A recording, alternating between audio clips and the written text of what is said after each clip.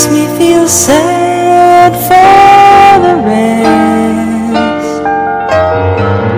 Nobody does it half as good as you.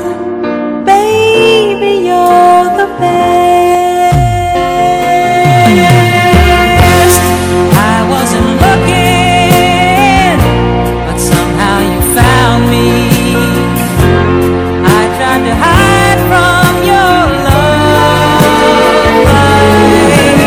but like heaven above me, the spy who loved me is keeping all my secrets safe tonight, and nobody does it better. Though sometimes I wish someone could. Nobody does it quite the way you do. Why'd you have to be so good? Okay, welcome everyone to the Bolt from the Blue podcast. Wembley, where the famous man sits. Yeah, we're going to Wembley. I've only bloody just got back. Shut up. Can I even get the intro out, guys? This is the Bolt from the Blue podcast. In case you didn't realise, those two lunatics in the background are with me again. And here we have the first one, the one you'll recognise from that croaky singing voice. That's Ray. Ray, how are you doing? Champion, mate. Champion. We're doing really well. It's been quite a good weekend so far. You know, City won in the FA Cup. Well, it started off on Friday night.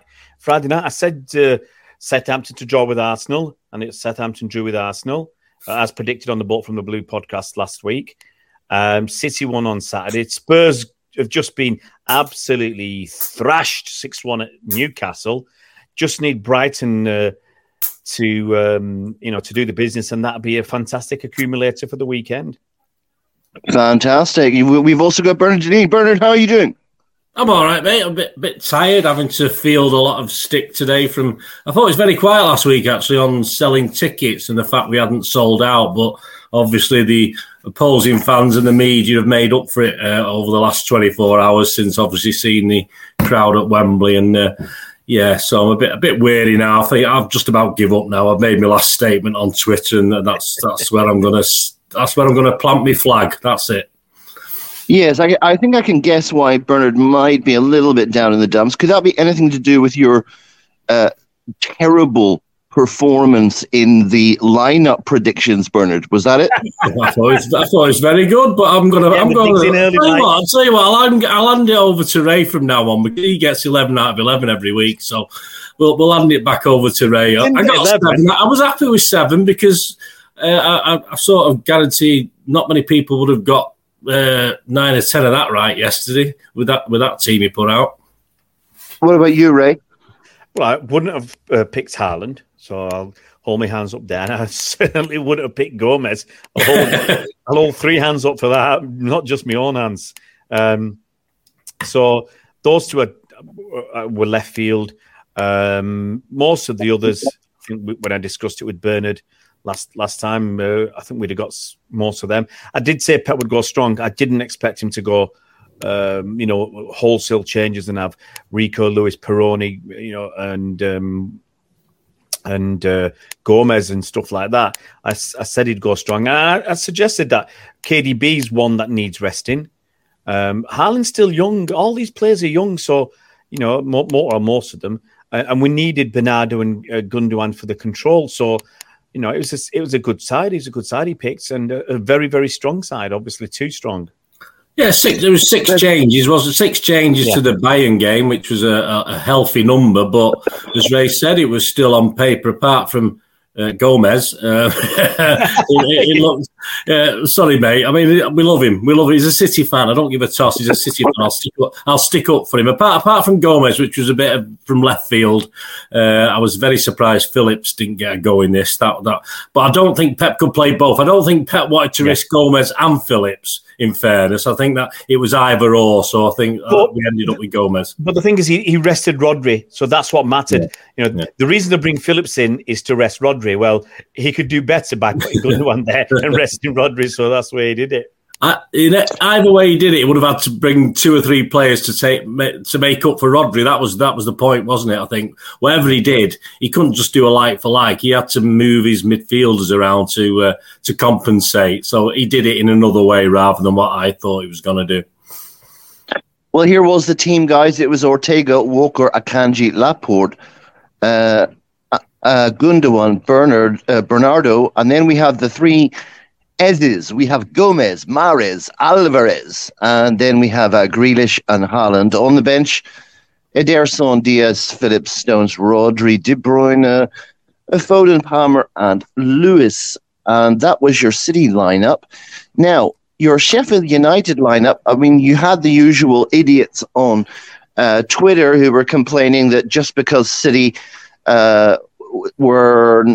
City's 2 youth players were ineligible, that really seriously weakened Sheffield United. Anyway, here they were. Their team started with Fotheringham, and then Baldock, Amehodijic, if that's right, Egan, Robinson, Lowe, Norwood, Berger, Fleck, Ndie, and Jebison. Okay, and that was them. And we don't have a hatful of goals to talk about in this game, but we do have a healthy 3 to talk about. And let's get into it, guys. So how did you feel about the way that we were approaching this first half, Ray? Same as a lot of the first half, just pretty slow and pondering.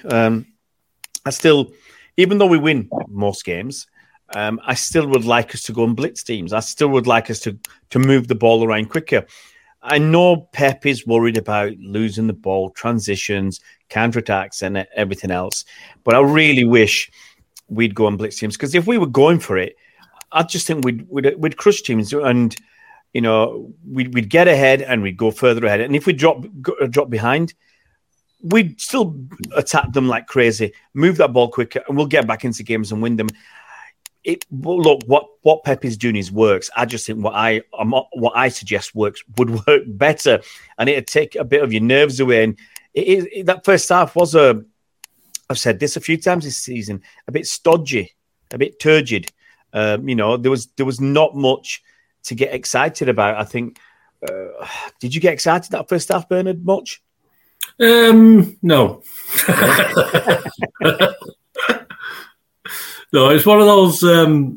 It's funny, Wembley, isn't it? I mean, time does fly. I mean, whether obviously, I've known games where it's crawled along. Obviously, crucial games, but it was boring. But it's still, at least it flew past. That's the only positive I'm gonna take from that first half. It was turgid. It was wishy washy, but at least it went very quickly. Fortunately for us.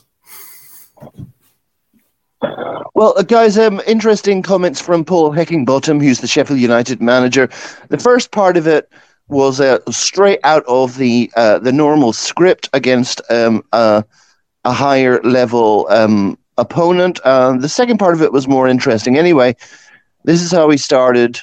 It's a great day for the players, the families, our supporters. We're determined to enjoy the game, and we'll be back to the day job on Wednesday night.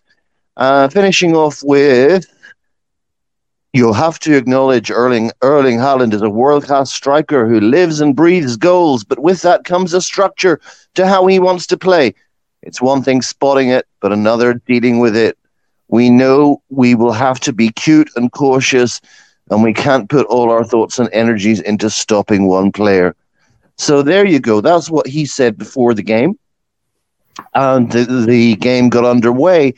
There were quite a number of empty seats in the stadium. And of course, you got that clown, Mark Goldbridge, attributing that to the fact that City hadn't brought their numbers. What did you think about that, Ray? Well, I think only clowns listen to Mark Goldbridge and take anything from what he says and repeat it, Touche, mate, touche. So, look, it's going to be thrown at City. time and time again, look, let's start from the beginning. It shouldn't be at Wembley, okay? Absolutely ludicrous to have it at Wembley. There was a season a few years ago when Spurs were playing at Wembley, I think, if I'm right. We went 5 times to Wembley that season. In the FA Cup, League Cup, FA Cup twice, League Cup, playing against Spurs, and the Community Shield. 5 visits to Wembley. And it's not as if it's round the corner. You've got to. Someone put what he spent on his trip: 60 quid for a ticket, 35 quid or whatever for a train ticket, or 49 quid. It was actually Julie Haslam. Actually, she put it up. And a little bit of money for petrol to get to the station, parking at the station, one alcoholic drink for £8. Apparently, you could piss stronger drinks than that. And a hot dog for 8 quid, 215 quid or something. It's ridiculous. It is absolutely ridiculous. So, we've got to shell out that much money. It's at 5 o'clock or 4:30 on a Saturday evening. So, okay, maybe you can, on this occasion, you can get back home on public transport. But there's been times where you have to stay overnight because, the games are finishing late or there's problems with public transport. So, this is not even chucking in a hotel. It's ridiculous. If you want to drive down, it costs you an arm and a leg. In petrol or diesel, for me to drive to Wembley and back, it's best part of 100 quid. And then if your car's a few years old, you're going to pay the ULEZ, or the low emission zone, which is whatever, 12 or 15 quid. It's all money, okay? Time, expense, and money. It's ridiculous that we're actually going there when, to be honest, Sheffield United versus Man City, you could have played that at loads of grounds in the north. You could have played that at, dare I say, Old Trafford. You could have played that Goodison Park, even at Anfield. I mean, you might not want to, but I'm just saying, play it in the north.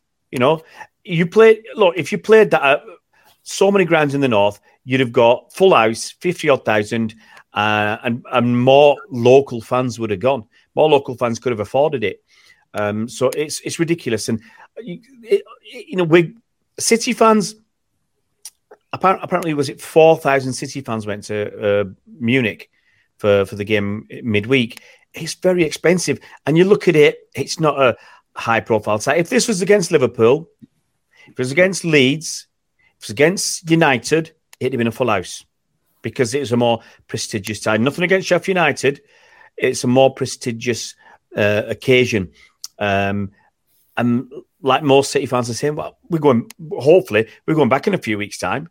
And some people are going out to Madrid. Some people are going to, hopefully, to go to Istanbul. We're going to be back for the FA Cup final without being too presumptuous on 2nd of June or 3rd of June.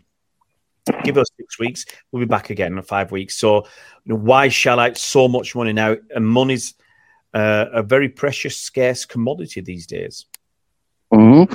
Ladies and gentlemen, you've been listening to King Raymond Baratheon, King of the North, and first of his name. Anyway, let's move on to Bernard. Bernard, Sheffield United, our opponents, they were standing second, and they will finish second in the championship. I think they're on 82 points or something like that. Yeah, they're kind of obviously not quite as good as Burnley, but I think their position is fairly well ensured. A fact that was affirmed by Pep before the game. I think they could literally not. I mean, they could lose every game and still go up at the moment because the other teams would have to win every game because you've got it sorted out. So they're in a good position. I think they need 2 points mathematically, but it's over. Yeah. Mm-hmm. Mm-hmm. And here was Pep before the game. He says it's the 4th time in a row we are here. We've lost the previous 3. Hopefully we can perform well today and reach the final. This is a special day at Wembley for supporters of both teams. It's a beautiful sunny day. There's no more argument for us to do it. Sheffield United have the same style they had in the Premier League with Chris Wilder. They're really good. They're a Premier League team, almost ready. So it's he set the scene quite nicely. And so off we went. The teams were out. Sheffield United with their red and white stripes. Decent atmosphere at Wembley. Sheffield United get the kickoff, get the ball rolling, and then what happens next, Bernard? How was the first third of the first half? Well, we could have been a goal or two down, couldn't we? Let's be fair about it. And DA, of course, Gomez got skinned within the first couple of minutes down the right-hand side. So all you have to do to Heckingbottom is tell him, well, that's what you have to do, mate. All you have to do is get down our right and, put a couple of players over there and you might get some joy. And he got left behind. I think he went out for a corner. I think the block got in eventually, went out for a corner. And to be honest with you, the crossover, Egan, was it? Flicked it on. I think it's Egan. And Day, he had a good couple of yards to aim at to Ortega's right, but decided to go to the other corner. He made obviously it's the first 2 minutes of a Wembley, no matter how much we say about Wembley, it's a Wembley semi-final. This lad probably doesn't get many opportunities to go to Wembley and score a goal. So obviously he bluffed it, unfortunately. He actually went and Ortega made an okay save. Any good goalkeeper would have made that save because it was virtually at his left-hand side. But big mistake from Ndeye, he's their top scorer, I think, this season. He's one of their best players, of course, apart from people like the Tommy Doyles and the McAtees of this world. And he just made the wrong choice. He hit it back perhaps towards where it was rather than going for the other corner. And we could have been 1-0 down in 2 minutes. And that probably, I think they had another chance after. That was probably the best it was going to get for Sheffield United. Once they missed that, we were rubbish, but they just sat back and didn't really want to offer too much after the blow of not going ahead.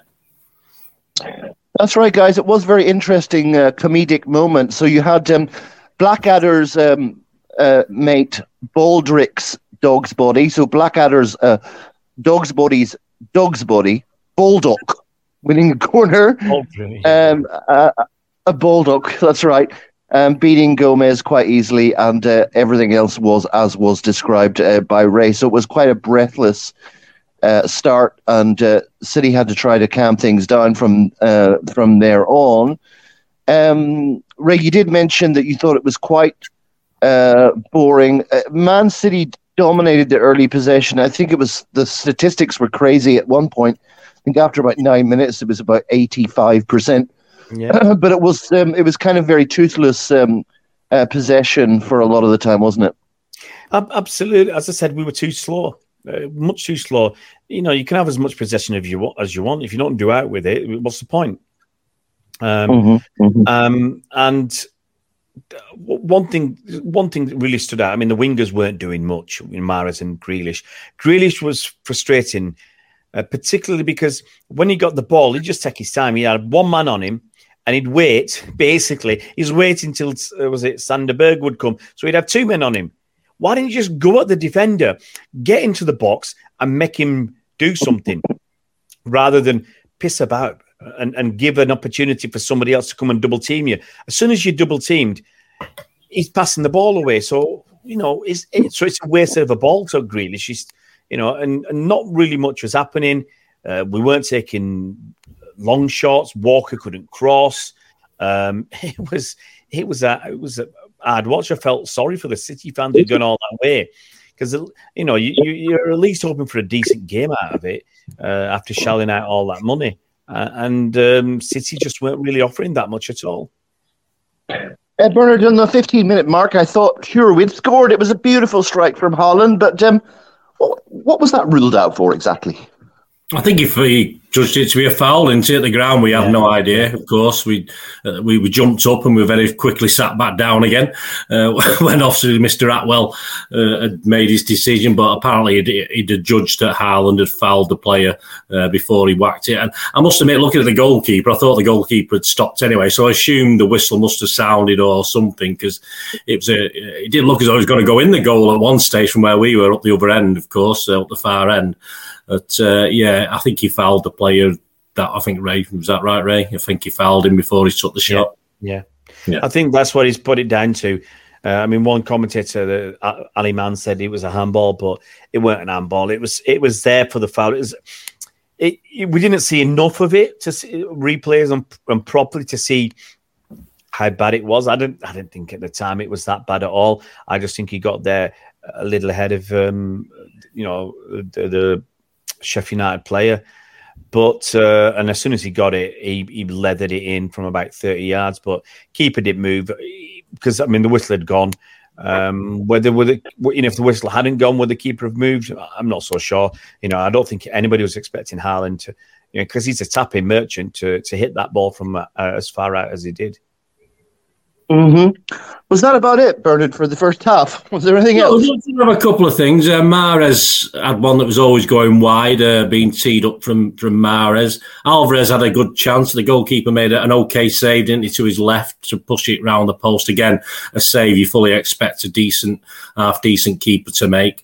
And that took us, of course, which we'll talk about now, to the actual bit of luck we got, because there's no way this game wasn't going to go in at half-time 0-0 based on what we saw. We're going to, Pep would have to rejig it and mess about with it at half-time. But obviously, fortunately, we had a little bit of fortune, I think, with the goal. Both ways, I think it's one of those goals that could have been awarded. The penalty could have been awarded or not awarded, depending on what the refs decided at that point in time, etc. So we'll talk about that now, Shane. Yeah, exactly, Ray. So, what brought on this penalty? Foul. More penalties tend to. There's the insight. We'll wrap up Bolt from the Blue. Right now. Look, it could be an handball. That's the two reasons you get a penalty, for handball or a foul. And in this occasion, it was a foul. We had that. I think we had a corner, it went into the mixer. I think Bernardo, he was challenging against someone much taller than him. I think he did lean into him slightly. The ball bounced, and the fella was facing the wrong way. He turned around, and Bernardo had nicked the ball. He'd lost contacts with Bernardo. Yeah. He didn't know where he was, and he just stuck his leg out. To have a go at the ball, but you can't do rash things like that. It's kind of one of these automatic reactions, knee jerk, can we call it, where you just do something because you're not sure what's going on. And Bernardo went over, and it was a clear penalty, even though the lousy ITV commentators were talking shite about it being unlucky or whatever. All through the game they were talking up the plucky Sheffield United, and sometimes you felt they were going to cry when when City got that penalty and we scored, and look, end of the day we beat Sheffield United pretty comfortably. We could have scored a couple more. We didn't even have our first team out. We took players off when we were comfortably ahead. I mean, for God's sake, Mahrez scored 3 goals. It was that easy. But you got the commentators almost in tears. Mm-hmm. I do remember switching off the audio on the commentary at one point. I think it was Ali McCoist and his mate that was saying that was not a penalty. I mean, he took a clear swipe at Bernardo Silva. It was an obvious penalty. But those guys were saying, "Oh, he got a touch of the ball. He got a touch of the ball." Oh, for goodness sake. Do me a favor, guys. Do me a favor. Anyway, I suppose the next talking point, Bernard, is you had Haaland on pitch, and you got Mahrez taking the penalty. What's going on there? I mean, is that what's happening now? That he missed one, Haaland, so he gets punished by losing his role as the penalty taker? I despair, mate. I really do despair of what decisions we make. I'm sick of Pep leaving it up to players. As a manager, I want him just to say that Haaland's our penalty taker. If he's on the pitch, he'll take it. It's as simple as that. All right, it worked out fine. Worked out wonderful for Mahrez. First ever City player hat-trick at Wembley. Fantastic, brilliant. You know me, I like my stats, I like my little records. But, Haaland's going for a little record as well. And, he takes him off after half, with half a game left. He doesn't let him take. How's he going to beat Dixie Dean? Come on. How's he going to get all these goals if he's not allowed to take penalties like that? It's ridiculous. So what happens now? Does Mahrez take all the penalties till he misses one? And then Haaland's back on it. It's just a fudge. It's crap. It really is crap to me. It does annoy me. Fantastic penalty. Don't get me wrong. We can't be too awful about it, but the fact is he shouldn't be taking. Haaland should have took that penalty. When he picked the ball up and held it, I thought, all right, he's going to hold it, let things calm down, let the Sheffield United players have a whinge, blah, blah, blah. Let the time pass. And I thought he was going to go over and hand it to Haaland. And he didn't. He put it off, for God's sake. And yeah, wonderful goal. Haaland congratulated him. They're all mates. There's no animosity or anything like that. But I just don't want to see that. I'm sorry. I just want Haaland, if he's on the pitch, takes the penalties. Simple as that. And Mahrez, yes, can take them if Haaland isn't around. But no, I do despair. Fantastic penalty, credit, brilliant. The goalie wasn't getting to that even if he went the right way. But we've seen this from Mahrez. He can score some fantastic penalties. But just make a stand or decide once and for all. I don't like it. I mean, Ray might like it, you might like it. I don't know, but I don't like it. It's crap. Mm-hmm. It's crap. You know, you want. I mean, for several reasons, I want one person to be our penalty taker. Haaland's missed 1 out of 7 for City, and that was because he had a bit of pressure applied to him. You got to get back on the horse quickly. Get him back on, take a penalty. If Haaland missed against Sheffield United, then I'd say fair enough, you can take him off penalty duties. But didn't I tell you on the last pod that Mahrez has missed 6 out of 19 penalties in the Premier League? So, you know, there's your stats. You know, I'm not presuming not all of them for City, but there's your stats. Haaland's got a pretty good record, and we want him to keep breaking records. You know, I want him to get, if possible, 60 goals this season. It's not going to be like Dixie Dean's, because Dixie Dean did his in the league, and Haaland's doing it in all competitions. But it would be an awesome first season for Haaland to play 62 games, hopefully, and to score 60 goals. You know, it's just superb. It's you know, I think he'd already have well over 50.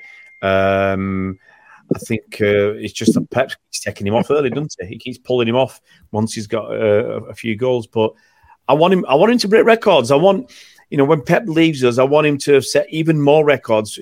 You know, because I want as much as possible in terms of trophies and records to be in City's name, because I'm a City fan. So it's normal and natural. Bernard's right. Let him keep taking the penalties.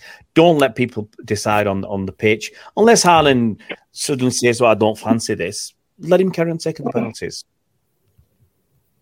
For the next 10 minutes, Bernard, it was pretty much City taking digs from distance. You had one from Walker. You had Mahrez knocking it long. You had a 25-yarder from Gundogan that was deflected.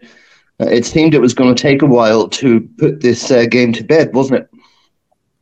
Yeah, you talk well. We're into the second half now, I assume. Are you? That's yeah. That was virtually half time, 1-0. Probably not deserved 1-0. You know, for City, but we take it. And at 1-0, you know, that's it. Game over, because you just couldn't see Sheffield United contributing anything to this, and they hadn't done. Getting forward and trying to take advantage of Gomez and things like this. They just didn't seem to. All they wanted to do, and all Heckingbottom wanted to do, was not get spanked, which is fair enough. I don't mind that. I'm happy with that. They say they're happy. They're getting promoted. That's bang on. We've already talked about that. And yeah, when the draw was made, they wouldn't have perhaps minded playing United or Brighton, but what they didn't want to do was play us, because, you know, it is, and we saw it by their turnout of the crowd. They didn't sell all their tickets. They sold less than us, which surprised me. I think obviously you think these other teams are going to, you know, always sell out. I mean, the Sheffield Wednesday fans were having a pop at them because they couldn't sell the tickets. You know, this is what it all boils down to. It's pathetic. It's absolutely pathetic. So, yeah, they weren't going to score, Sheffield United. They weren't going to score. So 1-0 was good enough. I thought we were all right second half. I think Ireland should have perhaps... I don't know. I thought Ireland was going to score on about 56 minutes. He sort of read it right, didn't he? I think Gomez was involved. He was playing a bit more forward now, where he was more comfortable. Because Sheffield United weren't really worrying us too much. And I think the ball took a deflection from a shot, and it looked to me as though Ireland had been very clever. The guy was trying to rush it out, I think, for a corner, the Sheffield United guy. I'm trying to see if I can think on here who it was. Robinson attempted to let it go. And from our angle, right behind the goal, of course, at Wembley, I thought he's in behind. And he sort of stuck his foot out and it sort of hit the side netting. But I thought he was on to score then. And I just thought, it's a bit horrible to say it. I expect a lot from Erling, obviously my big lummox, but I thought he was going to put that in the net. And I was a bit disappointed he only managed to put it in the side netting. But as you said, it was little chances like that. It wasn't anything significant. We weren't rampaging forward and hoping to batter them. And of course, it was up to the 61st minute with half an hour left that our Algerian prince nicked it, didn't he? And we're going to talk about that, I assume. Well, nicking it is an interesting description for that, Bernard, because he ran half the length of the pitch, didn't he, Ray?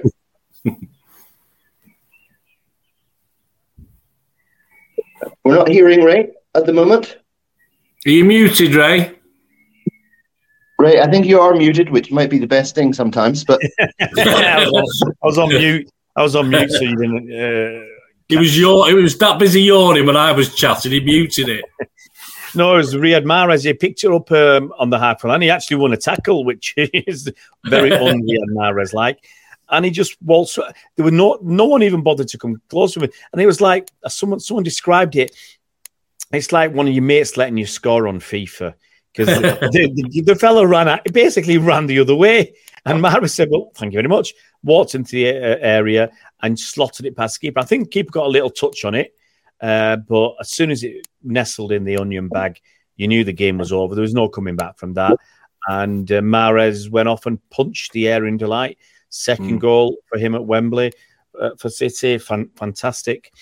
And yeah, I mean, Sheffield United, I don't think the heads dropped. I think they still carried on in the same manner, but it was far too easy. And after the game, Higginbotham, the Sheffield United manager, said, we basically shot ourselves in the foot. We made mistakes with the first two goals. It was right, I mean, but this is the level you're playing at. You're playing against.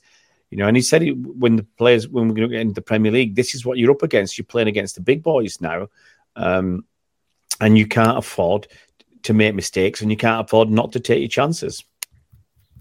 It was quite funny, wasn't it, Bernard? Because as Mahrez is barreling through there, you had Holland on one side, Alvarez on the other side, but they weren't getting anywhere. They were looking for the pass, but he just was tunnel visioned with that one. They were not getting it off him anyway.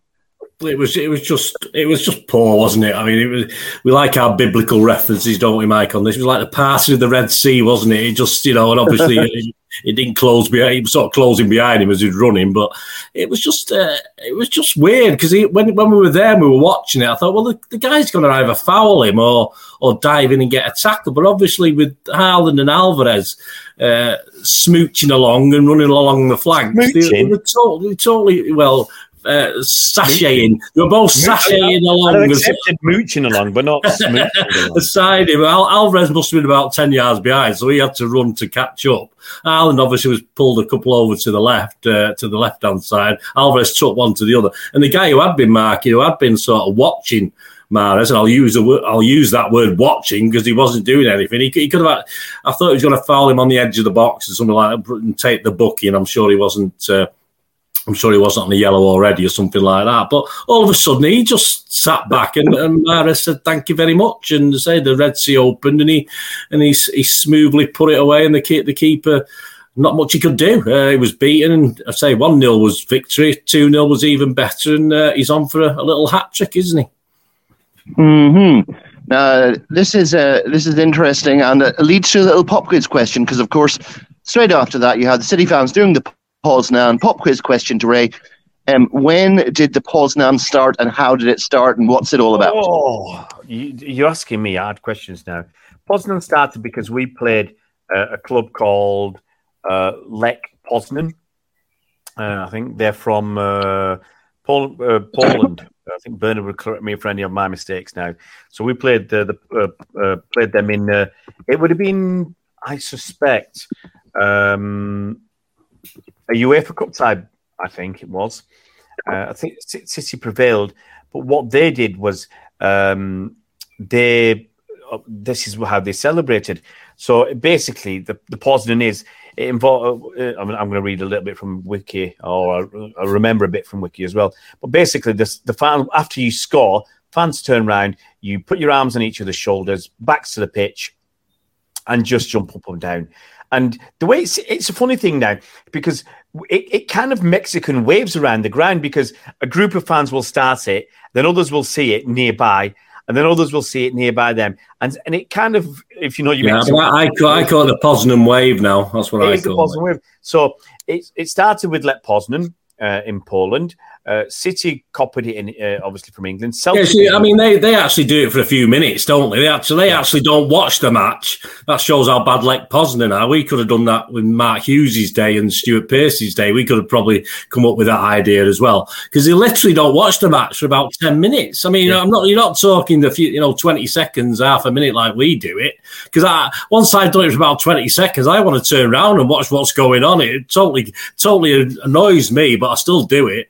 But yeah, Lech Poznan used to do it for like 10 or 15 minutes at a time, which you have no idea what's going on the pitch. Yeah. But so we have adapted it slightly. So it's nice. It's nice. Teams like Southampton have picked up on it as well, and of course they were doing it on Friday. It goes back to that game in 2010. So I mean, I don't think we were a bit nonplussed when they did it to us. But we called it the Poznan. It was, they called it something else. It's called the Grek, I think, or the Greca. Don't Celtic do something similar do as well now? Yeah. Well, a few clubs have done it. Leicester took the piss out of us, I think, when they did it. Yeah. Well, yeah, I mean, it's there to take the mick, isn't it, of other teams doing it, which is what, obviously, in a positive stance like Southampton against Arsenal, we like that. And if it's against us, so what? We know that's what football's all about. Yeah. There's a few clubs that have copied it, and as you say, Celtic do it reasonably regularly. They call theirs the huddle. Do you think the first proper one we did was the United Wembley game? Was that the first real significant one we probably did? 2011? We probably did it before then. I think we did it before then, but I think that was the first really major one that everyone sort of latched onto, the one when the teams were being announced. And obviously we did it then when the United team was being announced at Wembley. I think that was probably the biggest one Wembley had ever seen anyway, that's for sure. It's interesting. And good knowledge, guys, good knowledge. We didn't have to wait much longer. It's only 5 minutes before the Prince of Algeria got his hat-trick, had me sending sarcastic tweets to Raymondo there. But this was all about Jack Grealish, Bernard, wasn't it? Yeah, like Ray was saying, he'd had one of those games a bit similar to last season where he was picking the ball up and not really moving. He was picking the ball up and obviously being closed down very quickly. At times he had 3 players on him yesterday. Ray said about one other guy. Yeah. Sometimes you had 3 on him, even up to 4, I think I noticed at some stages. But he was sort of getting the ball and collecting it. He wasn't really moving it on. Occasionally he'd try, but then he'd just run into defenders and lose it. And now sometimes he did that in his first season with us. And I think it was that sort of game yesterday where a lot of the team were not at the best. Even the guys who've been playing regularly, they weren't at the best. I think Grealish should sort of come down to a poorer level or gone back in time. But with this one, he did exactly the same. He wasn't going anywhere, but fortunately he had the vision, and fortunately he had a guy who actually was moving for him into space, and it was Mahrez, and he actually spotted him. It was a lovely ball through to Mahrez, who, to be honest with you, his finish wasn't great. I thought the keeper could have saved it. I thought he got a good hand on it. It wasn't that far away from him. If Mahrez had stuck it another 3 feet or so wider, it would have been a cracking goal, similar to his penalty, right in the court, into the side net and into the net. But the keeper, I thought the keeper should have done better with it. But hey, a hat trick for Mahrez and another record broken and another achievement for a City player. So that's great. And that's my next pop question. We're going to ask. Let's ask this to Ray. So just after that, of course, there was a double change for City, as you would predict. Grealish and Haaland coming off and Foden and Palmer coming on. People were hoping that Haaland would stay on and get goals number 49 and 50 for the season, but it wasn't to be. And it was a Mahrez hat-trick, guys. And it's the first in an FA Cup final, an FA Cup semi-final since who scored for whom, against whom, in what year? Oh, come on, man. Anybody? That's, I know the year, but I forgot the name. It was United player, but it was 1958. It was Alex 1958. Dawson. It was Alex Dawson scoring for Manchester United against who? Oh, well, I know. I don't know. Everton? No, they play. This team plays in London. Oh, okay. Probably see with it being United linked, I read it and forgot it immediately. So that's my bag, lad. Sorry about that. I did read it. Hang on. Team that plays in London. Arsenal. No. Tottenham. No. Chelsea. But it does end in HAM though. West Ham. No. Oh God. There only is one more. Well, I think there's only one more. They play near to I used to live near Shepherd's Bush, so they play near there. Fulham. It was. It was Man United against Fulham, 1958. Was that a Wembley? Wasn't there before you start. I was still a twinkle in my dad's eye at that in 1958. Mike, was that a Wembley, Mike? Come on, mate. You asked us all. Hang on. You asked us all these difficult questions, yeah, about who scored it, who the opponents, blah blah blah. What year was it? I mean, come on, what year? So where was it played? That's the only thing. What you want me to tell you the crowd attendance as well? Do you? Well, no, please, can you name them? Can you name each one? Ray, I am unable to. I'm unable to confirm that it was at Wembley, but I'm thinking probably not, given that it's not relatively been that long. Semi-final, mate. It was FA Cup semi-final, and back in the day, they played it proper. They played it at neutral venues, So Fulham versus United, they played it at their local stadium, which was Highbury, because as we all know, most Man United fans This is a difference. Most Man United fans can walk to Wembley, or at least get the tube. City fans, Sheffield United fans, we've got a 200-mile trip. I mean, it's ridiculous. Mm-hmm. Indeed. Okay, guys. Well, then that sparked off all of the chit-chat about the treble. Bernard, do you like it when people start talking about things like trebles and quadruples, or does it make you nervous, like an old-style Man City fan? I'm not asked, mate. You can talk all you want, but we do it, we don't do it. It's what it is. If we do it, we do it. We don't, we don't. It doesn't worry me one iota. All they do it is to build us up, to knock us back down. We know what certain people in the media are doing. Of course, it'd be great. It'd be great to get a treble, but it'll be something else. If we got a treble, United fans will still be hitching up and saying, "Oh well, you'll come back when you've done a treble and won 3 Champions League trophy, European trophy." I mean, it's all garbage, that's all it is. It's just... Yeah, I know you wanted to say something else. Yeah, well, with a B, yeah. I mean, it is. It's, for me, yeah, if we won a cup, we'd love it. Of course we'd love it. It'd be fantastic. I'll be happy. At this stage of the season now, I mean, obviously before Christmas, I probably said I would have been happy with just the FA Cup. But, I mean, a minimum of FA Cup and a title will do for me. Yeah, and when you get the Champions League, I want that. I want it desperately. Not just for me, but just to shut people up. But I say, it still won't shut people up. So, no, it doesn't worry me what they say about the treble. It's just putting extra pressure on. And of course, it'd be some achievement if we do it on the basis of the start to the season we got. I wouldn't have thought in a million. I wouldn't, if you come to ask me at Christmas time before the World Cup break, I would have said, "Don't be so bloody stupid." But at this stage, it's in our hands, and that's all we can say. As long as it's in our hands, it's doable. But I'm not going to worry about people mentioning it. I think the word which Bernard was searching for was bulldog. It's a lot of bulldogs. Actually, guys, the attendance, Ray, the attendance wasn't that bad. I'm just seeing it up here on the screen. 69,603. Not that bad, eh? It's all right. Considering, okay. And actually, let's be clear here. A lot of the empty seats were the corporate section.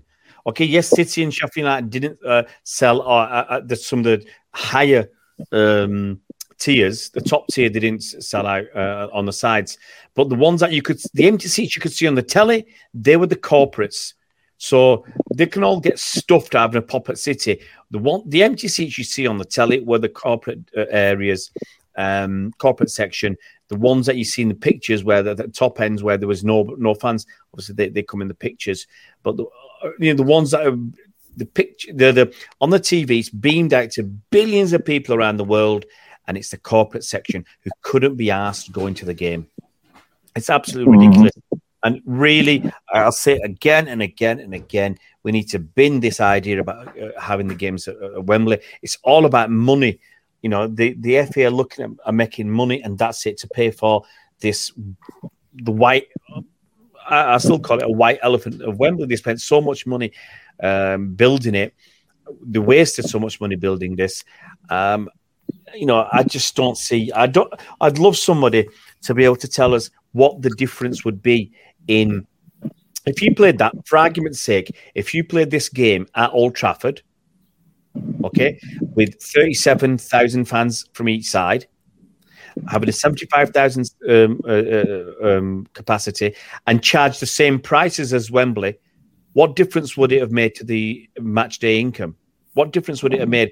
They'd have got. There's even an argument you could stick a $5 on or a $10 on, because it's, you know, we're not paying all the bloody transport to get down there, so we're not averse to paying an extra $5 or a $10 just for the privilege. You know, if they said, if we had to do that, and he said, well, we need the money, guys. We're so poor that we'd have to. So what? It'll say, you know, it's cost me 50 quid to get down there in the car. So yeah. Why not? Absolutely. Mm-hmm. Well, guys, apart from a couple of, reasonable swipes to try and make it 4, that's how it finished, guys. It was Mahrez's hat-trick. It was 3-0 to City. City in the FA Cup final. And that was the the first time we've ever beat them in an FA Cup game. There you go. So that was an achievement. We've never beat them before. Yeah, Ray, who do you fancy as our cup final opponents? Honestly, I'd like it to be Brighton, because then I think we'd get a decent game of football. They're playing football in the cup. Well, let's be honest, Man United are playing counter-attack football against Brighton. We're recording this whilst that game is going on. Okay? And United are basically, from what I read, they've been playing on the counter-attack. They're shit. Okay? You know, they play an awful brand of football. It's an absolute shocking shame that Pep has got a terrible record against United since he's been here. But I want to play Brighton. I think they deserve to be in the final. They've done really, really well this season, and they deserve to be in Europe next season. I think an FA Cup final would be great for them, and it would be a very interesting game of football. It might be a game of football where we have less than 50% possession and still come out on top. That's what I'd like to see. So another pop quiz question here. Nice and easy one for you, Bernard. When was the last time City won the FA Cup, and who was it against? Watford, 6-0. Yep. Yeah, that's pretty much it. Was that pre-COVID? Was that the last one before COVID? 2019. Yeah, so last season before COVID, wasn't it? Yeah. Pop quiz for Mike then, since Mike's popping all the quizzes at the moment. City got to the FA Cup final, having scored 17 goals. Do you know how many goals we conceded in those 5 games, Mike? 4. Only 4 out. 8. 0. Go the other way, Mike. Go the other way, mate. I was about to say, I know he's going to go high. Mike, you need to lowball yourself, okay? It was 0, okay? Mm-hmm. When was the last time who was No it? more pop quiz questions for the host. Come on.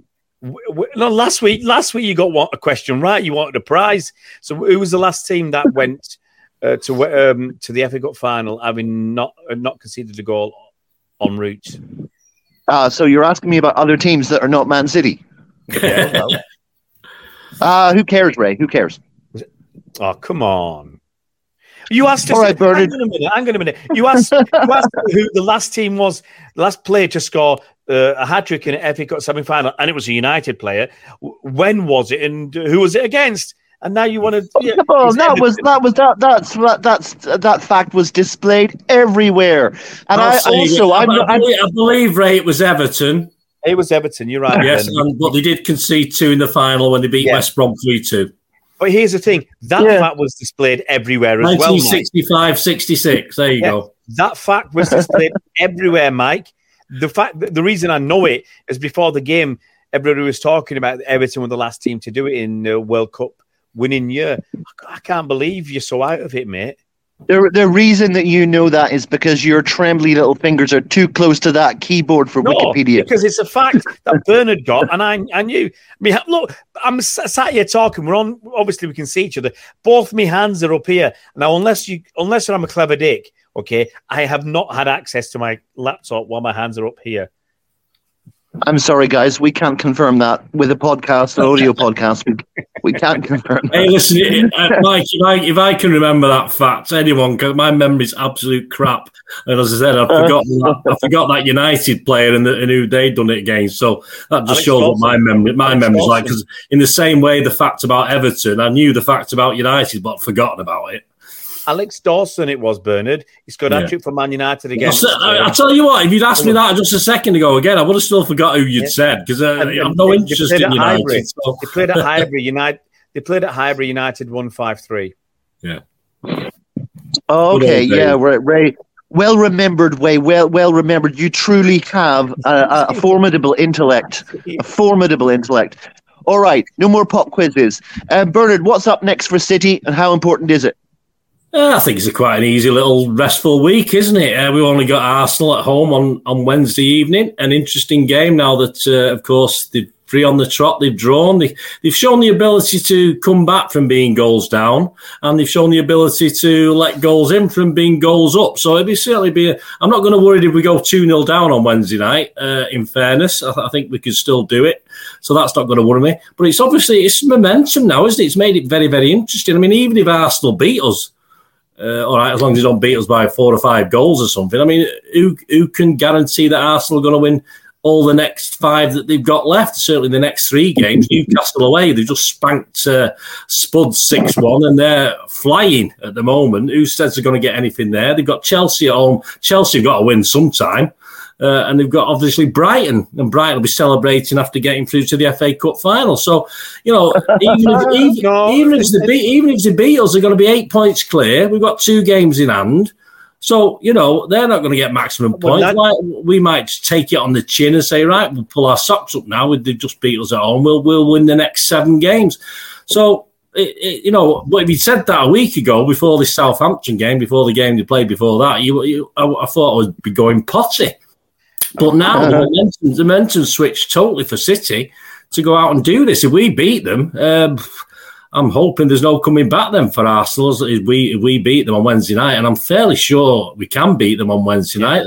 The only down for me is Aki, because he's obviously had Arsenal striker in his pocket for the last couple of times, even when they played very, very well at the Emirates, of course. Gomez. Yeah, I don't think Gomez will be playing, Ray. Don't start that. He won't be playing on Wednesday night. But, that's the only downer, really, on the night. But, I think momentum is all City's way now. I'll be very disappointed. I mean, I say even the draw's not a disaster. Of course it's not. And as I said, even the defeat's not a disaster, but we'll see. But I'm confident we should go out and I'm predicting a 4-2 win for this one. Well, part of me wants Brighton to beat United now, so that's a Manchester Derby FA Cup final. And the one worry is if Brighton win the FA Cup semi-final, there's a tendency to drop off because the players are thinking about the FA Cup final. That would be my only concern. But they probably get beat by Newcastle and draw with Chelsea by then, so it won't be a big problem. Yeah. Arsenal, I mean, I saw, was it squeaky gun time, one of the headlines in the papers after the West Ham game, I think it was. Squeaky gun time. I thought that was very clever, and that's exactly what we're getting. And we know Arteta snaps. We know his passion, and we've seen it when they've been winning games, never mind when they're actually up against it. And it's making itself known to the players as well, I think, and they're all going through that phase at the moment, and long may it continue. They've let 7 goals in the last 3 games. So they've let in 7 goals. They've dropped 6 points. So I think what Bernard said is right. Whatever happens, look, if City beat Arsenal, then we'll be 2 points behind, 2 games in hand. We win the league. And we win those. We can drop 4 points, I think. Even though we can lose a game and draw a game and still win it. Yeah. But obviously we don't want to do that. But the good thing would be if we do beat Arsenal, keep winning games before we play Madrid, because everybody's, I can't remember who it was now. Was it Merson talking about the Everton game? The Everton game's in between the two Madrid games. And, if he's talking that up as a tough game for City. The thing is, if we beat Arsenal, win our 2 games in hand, one of them is against Brighton right at the end of the season. But if we can win one of the games in hand before we play Arsenal, before we get to the Madrid game, so we're ahead. I want us to be ahead in the table by the time we play Madrid. And if Arsenal drop more points along the way, it would be fantastic to go into the first Madrid game for at least 4 points clear in the league. That's what the win can help us to achieve. If we get 4 points clear in the league, then we can just go into the Madrid games with our first team, not worry at all about Everton. Not worry at all. We could even put, I'm not saying we're going to go and throw a game, but we could rest half the team if we need to. Lose against Arsenal, then it's back in their hands. Nothing's changed. All these commentators, you find out how clever they are, where they said if Arsenal win, it's in their hands. Well, it was always in Arsenal's hands. Forget the Southampton.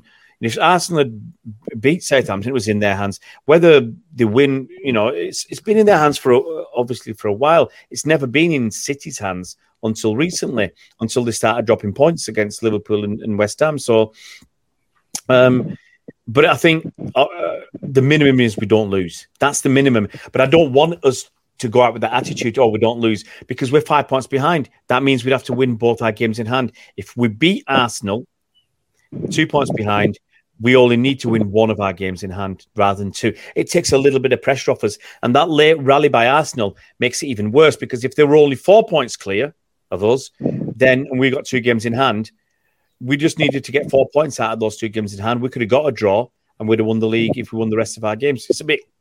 Sounds a bit complicated, but bottom line is if we win all our games, we win the league. That's all that matters. And that's what we will aim to do. Guys, just hitting the 55-minute mark. Any final thoughts? Final thoughts from Bernard? Yeah, just I think looking at Brighton and United, obviously we're watching this now, I'm thinking half an hour gone, it's 0-0. Personally, I think to win the FA Cup, I'd rather play United, but from a personal point of view, it's always horrible being at Wembley. I mean, the semi-final, it's not nice being at Wembley with United fans. They're not a nice breed to rub along with, in fairness. It's never nice at Old Trafford, definitely, and it's not overly nice at the Etihad sometimes. But so I'd like Brighton from a footballing point of view. I think, as Ray said there, you'll see a far better game of football. But I think United will nick this, and I think we'll prepare ourselves for let's hope an FA Cup final a week before even a bigger game in Istanbul. Let's keep fingers crossed. And you know me, I'm not overly optimistic. I'm a glass half full guy, but I'm pretty cheerful at the moment. Looking forward to the next 4 to 5 weeks. I've got to ask you. Okay. This, my final point is just to ask you guys a question. It's rumoured that Aston Villa want to buy Calvin Phillips and Kyle Walker for £55 million. Would you let both, if the choice was you have to let both of them go, would you be happy to let them both go, Bernard, for £55 million? Well, Calvin Phillips is an interesting one, isn't it? We know we've got to give him another season. We know we are. But if it turns out we don't give him another season, would he be looking at the guy who had a good game against Arsenal the other night, Lavia? Because we're talking cover. We're talking cover for Rodri. That's the simple thing. A lot of people are doubting whether Phillips can do it. Perhaps it would be unusual for us to get rid of a guy after just a season where he's not really settled in. And Walker, some games with Kyle Walker, I'm thinking when I start to get used to not having him there, I feel that we need to put him in there. But yeah, I mean, it sounds interesting, but I don't want to give up on Calvin Phillips too quickly. But there's certainly 55 million. It's not chicken feed, is it? And I don't think Villa, them two are going to come back and haunt us and win a league title or anything like that next season. So interesting. I wouldn't be averse to it, but it'd be a bit disappointing in some way. Yeah, I would agree with that. I'm a bit disappointing. Don't care that much about Calvin Phillips, but I don't want to lose that sort of speed option that we have with Kyle Walker. Yeah, I agree. Mm-hmm. All right. Well, I think that'll do us, guys. This United game is ongoing. It looks like Bruno Fernandes is about to come off because he got his studs caught in the turf. Apparently, the pitch is a little bit on the rough side, and a few of them are going down and getting ankle issues. Apparently, according to this sort of commentary I've been looking at. But again, City's fault, definitely. It's our fault for playing there yesterday again. Yeah, absolutely. But I think we'll leave it there, guys. As we say, a very exciting game coming up on Wednesday against Arsenal, and we will be with you right after it. Don't you worry about that. Anyway, let's finish off for here, and thank the two guys, Bernard and Ray, for joining us, and finish off in the normal way, fellas, by saying, "Have one on us, and up the Blues." Up the Blues.